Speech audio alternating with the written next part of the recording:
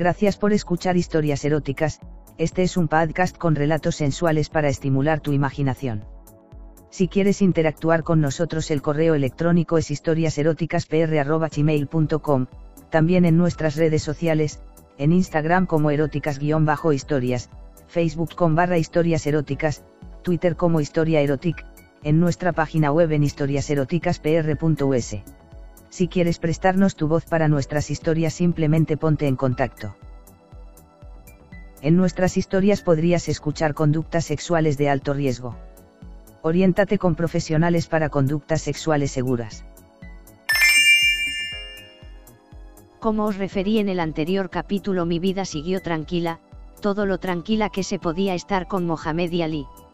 Descansé un poquito porque este último se casó con la hija de un jeque cercano y por lo menos en los primeros meses me dejó un poco de lado.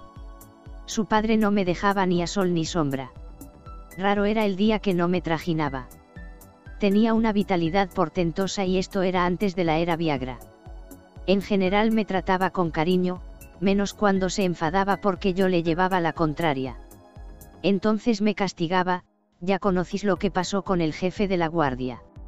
Disfruté tantísimo con él, que estuve unos cuantos días provocando a Mohamed para ver si me cedía otra vez en usufructo, pero se ve que me pasé y lo que conseguí es que me traspasara a un jefe beduino durante una temporada para que me metiera en vereda. Una noche para cenar me puse un tanga gris, realmente precioso, para estar más seductora. Mohamed había estado toda la tarde metiéndome mano y yo estaba segura que después de cenar querría follarme, así que me preparé, bien lavadita y perfumada, el tanga y la túnica blanca. Cenamos y ya en la mesa se acercó a mí y empezó a besarme, su lengua casi me alcanzaba la campanilla, mientras me iba despojando de la túnica, bajó la mano a mi chochito y de pronto me apartó. ¿Cuántas veces te he dicho que no quiero que lleves nada debajo de la túnica? Mi señor, me he puesto la braguita para gustarte más. A mí lo que me gusta es que hagas lo que te mando. María, últimamente te estás pasando muchísimo de rosca. Llamó al jefe de la guardia, yo me las prometía muy felices. ¿Me has llamado, señor? Dijo el obediente guarda. Coge a mi concubina y llévasela a Ahmed, dile que la disfrute y que me la devuelva en una semana. Señor, ¿quién es Ahmed? ¿Dónde me envías? Ahora verás que todos no son como yo, a ver si entras en razón. Llévatela. Le dijo al guarda. Me puse la túnica, me prepararon el equipaje con la ropa que ordenó Mohamed, me ataron las muñecas y después de un par de horas en todoterreno llegamos al oasis donde estaba el campamento de Ahmed. Después de las presentaciones el guarda me dejó en la tienda de Ahmed, que era el beduino jefe de todos los otros, y se largó. Ahmed no era como Mohamed ni Ali, ni incluso como el jefe de la guardia. De unos 50 años, barba larga y bastante sucio, lógico, allí no había mucha agua para lavarse. Supongo que yo también debía desprender un buen aroma. Se acercó a mí, rodeándome y atravesándome con la vista. Realmente olía que apestaba, una mezcla de sudor concentrado y otros olores corporales fisiológicos, no estimulaba precisamente la libido. Estás buenísima, lo vamos a pasar en grande contigo. Venga, quítate la túnica. Como tú ordenes, mi amo. Me quité la túnica en un santiamén y me quedé con el tanga en medio de la tienda.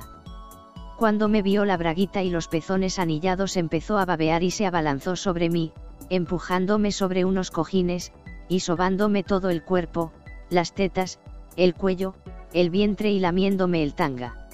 Todas las infieles sois unas putas, pero estáis buenísimas. Me arrancó las bragas a mordiscos. Ven aquí. Se quitó la ropa y me enseñó una verga descomunal y sumamente aromática. Cómetela, venga zorra, chúpamela. No me dio tiempo ni a pensármelo dos veces y me la metió en la boca hasta el fondo. Me sujetó la cabeza con las dos manazas y empezó a culear, follándome por la boca. Me venían unas arcadas inmensas, pero me dije cuanto mejor me porte antes acabará, e hice ahí que le sujeté por los muslos y me tragué la polla todas las veces que hizo falta, hasta que le entraron ganas de metérmela en otros orificios. Acuéstate, que te voy a ensartar. Me abrió las piernas y me llevó al séptimo cielo a base de lametones en mi clítoris anillado. Estás choreando, putita, quieres que te folle, ¿verdad?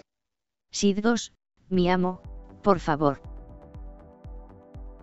Me levantó las piernas y las puso sobre sus hombros, me puso la punta de la verga en la entrada de mi chochito y empujó hasta el fondo. Ah, sí ahí, qué bestia, realmente me estaba empalando, pero a estas alturas no le iba a hacer ascos. Y después te la vamos a meter en ese culo apetitoso que tienes. Joder con el culo, es una verdadera obsesión para estos árabes. La verdad es que tenía una polla descomunal y me estaba follando sin compasión, le rodeé con las piernas y me abracé a su cuello, como sudaba el tío. Nuestros cuerpos estaban pegajosos, su tórax se aplastaba contra mis tetas a cada embestida, ya había perdido la cuenta de los orgasmos, en eso estábamos cuando me la sacó, me giró boca abajo, me hizo arrodillarme en posición de maometano y empezó a meterme los dedos en el culo. Si mi amo, sí ahí por el culo, no pierdas más tiempo, por favor. Levantaba el culo en pompa buscando su verga, entendió el mensaje de inmediato y me la hundió hasta la empuñadura, notaba sus huevos contra mis nalgas. Me cogió las tetas con sus manazas y me pellizcaba los pezones y tiraba de las anillas. Yo empujaba contra él, me tenía fuera de mí. Cada día me volvía un poquito más puta. Me incorporé cobre las rodillas, con el culo ocupado hasta el fondo, las tetas comprimidas por las manos de Ahmed. Me mordía el cuello, los hombros y buscaba mi boca, me metía la lengua, mordía mis labios y yo no me quedaba atrás, le mordía los labios y la lengua y me metía bien los dedos en mi cueva. ¿Te gusta, putita? A cada embestida me levantaba las rodillas del suelo. Tranquila que aquí lo vas a pasar en grande. En esas estábamos cuando palmeó las manos y entraron dos hombretones inmensos, más jóvenes, de unos 20-25 años. En un abrir y cerrar de ojos estaban desnudos, acariciándose las pollas y mirándome con una expresión de vicio y deseo. Se me acercaron rápidamente, uno me metió la verga en la boca y el otro empezó a chuparme el clítoris. Debía estar notando la polla de Ahmed cada vez que empujaba. Yo me dediqué a chupársela al recién llegado. Casi no me cabía en la boca, pero no iba a quedar mal ahora. Después de unos minutos Ahmed se puso a organizar la situación, mandó a uno de ellos, no llegué a saber cómo se llamaban, que se tendiera boca arriba, con el enhiesto mástil apuntando al cielo. Tú, zorra, móntalo, métetela en el coño. Me puse en cuclillas sobre la verga y me dejé caer, metiéndomela hasta el fondo, empecé a cabalgarlo como una loca. Espera, soputa. Un buen azote en el culo me hizo desistir de mi galope. Tengo que metértela por detrás y si no paras de saltar no puedo. Me quedé quieta esperando el pollón de Ahmed. No se anduvo con muchos miramientos, apuntó y de un buen empujón, adentro. Él llevaba la voz cantante, empezó a culear y me hizo un emparedado entre los dos. Pero todavía tenía la boca libre y Aji vino a dar el otro. Otra vez con todos los agujeros ocupados y disfrutando como una perra en celo. Acabé tendida en el suelo y los tres corriéndose sobre mí, en mi boca, mi cara, mis tetas, mi vientre y después me hicieron limpiarles las pollas, quedaron brillantes y yo de lo más pegajosa.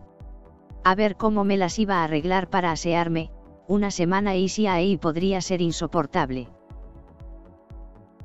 Mi amo, ¿puedo lavarme en algún sitio, para estar más apetecible para vosotros? Tranquila, nosotros no tenemos manías. Si sería guarro, me iba a tener easy ahí toda la semana. Al final, si había agua para lavarme, me pude dar un buen baño y dormir profundamente hasta bien entrada la mañana siguiente. Buenos chicos no me molestaron. Pensé que estarían cansados, sí, cansados. Al poco entró Ahmed en la tienda, con un buen vaso de leche de cabra.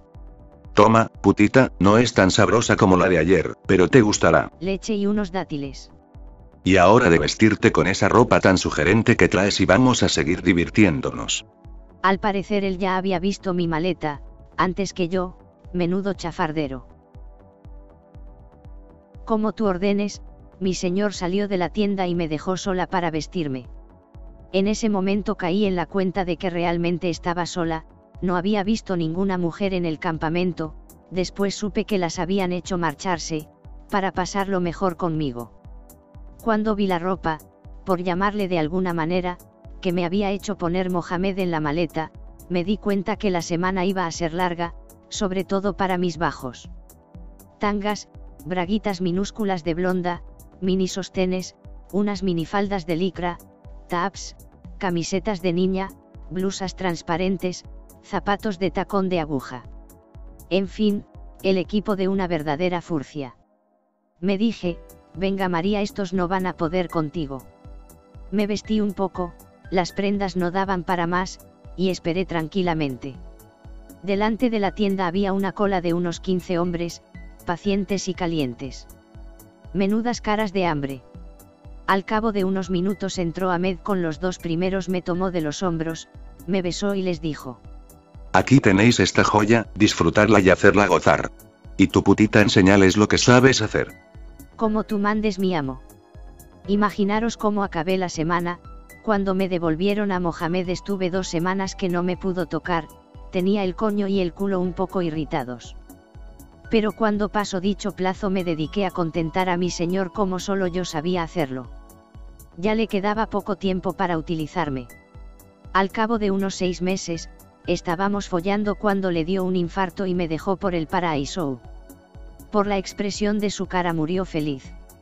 Al día siguiente Ali me dijo que me había dejado en herencia una considerable fortuna y, lo que era más importante, mi libertad. Y sí ahí que regresé a España, acompañada por el jefe de la guardia, que se convirtió en mi guardaespaldas y mi semental, y me dediqué una temporada a buscar al cabrón de mi marido. Pero eso ya es otra historia. Gracias por escuchar Historias Eróticas. Este es un podcast con relatos sensuales para estimular tu imaginación. Si quieres interactuar con nosotros, el correo electrónico es historiaseroticaspr@gmail.com, también en nuestras redes sociales, en Instagram como eróticas_historias, Facebook /historias eróticas, Twitter como Historia Erotic, en nuestra página web en historiaseroticaspr.us. Si quieres prestarnos tu voz para nuestras historias, simplemente ponte en contacto. En nuestras historias podrías escuchar conductas sexuales de alto riesgo. Oriéntate con profesionales para conductas sexuales seguras.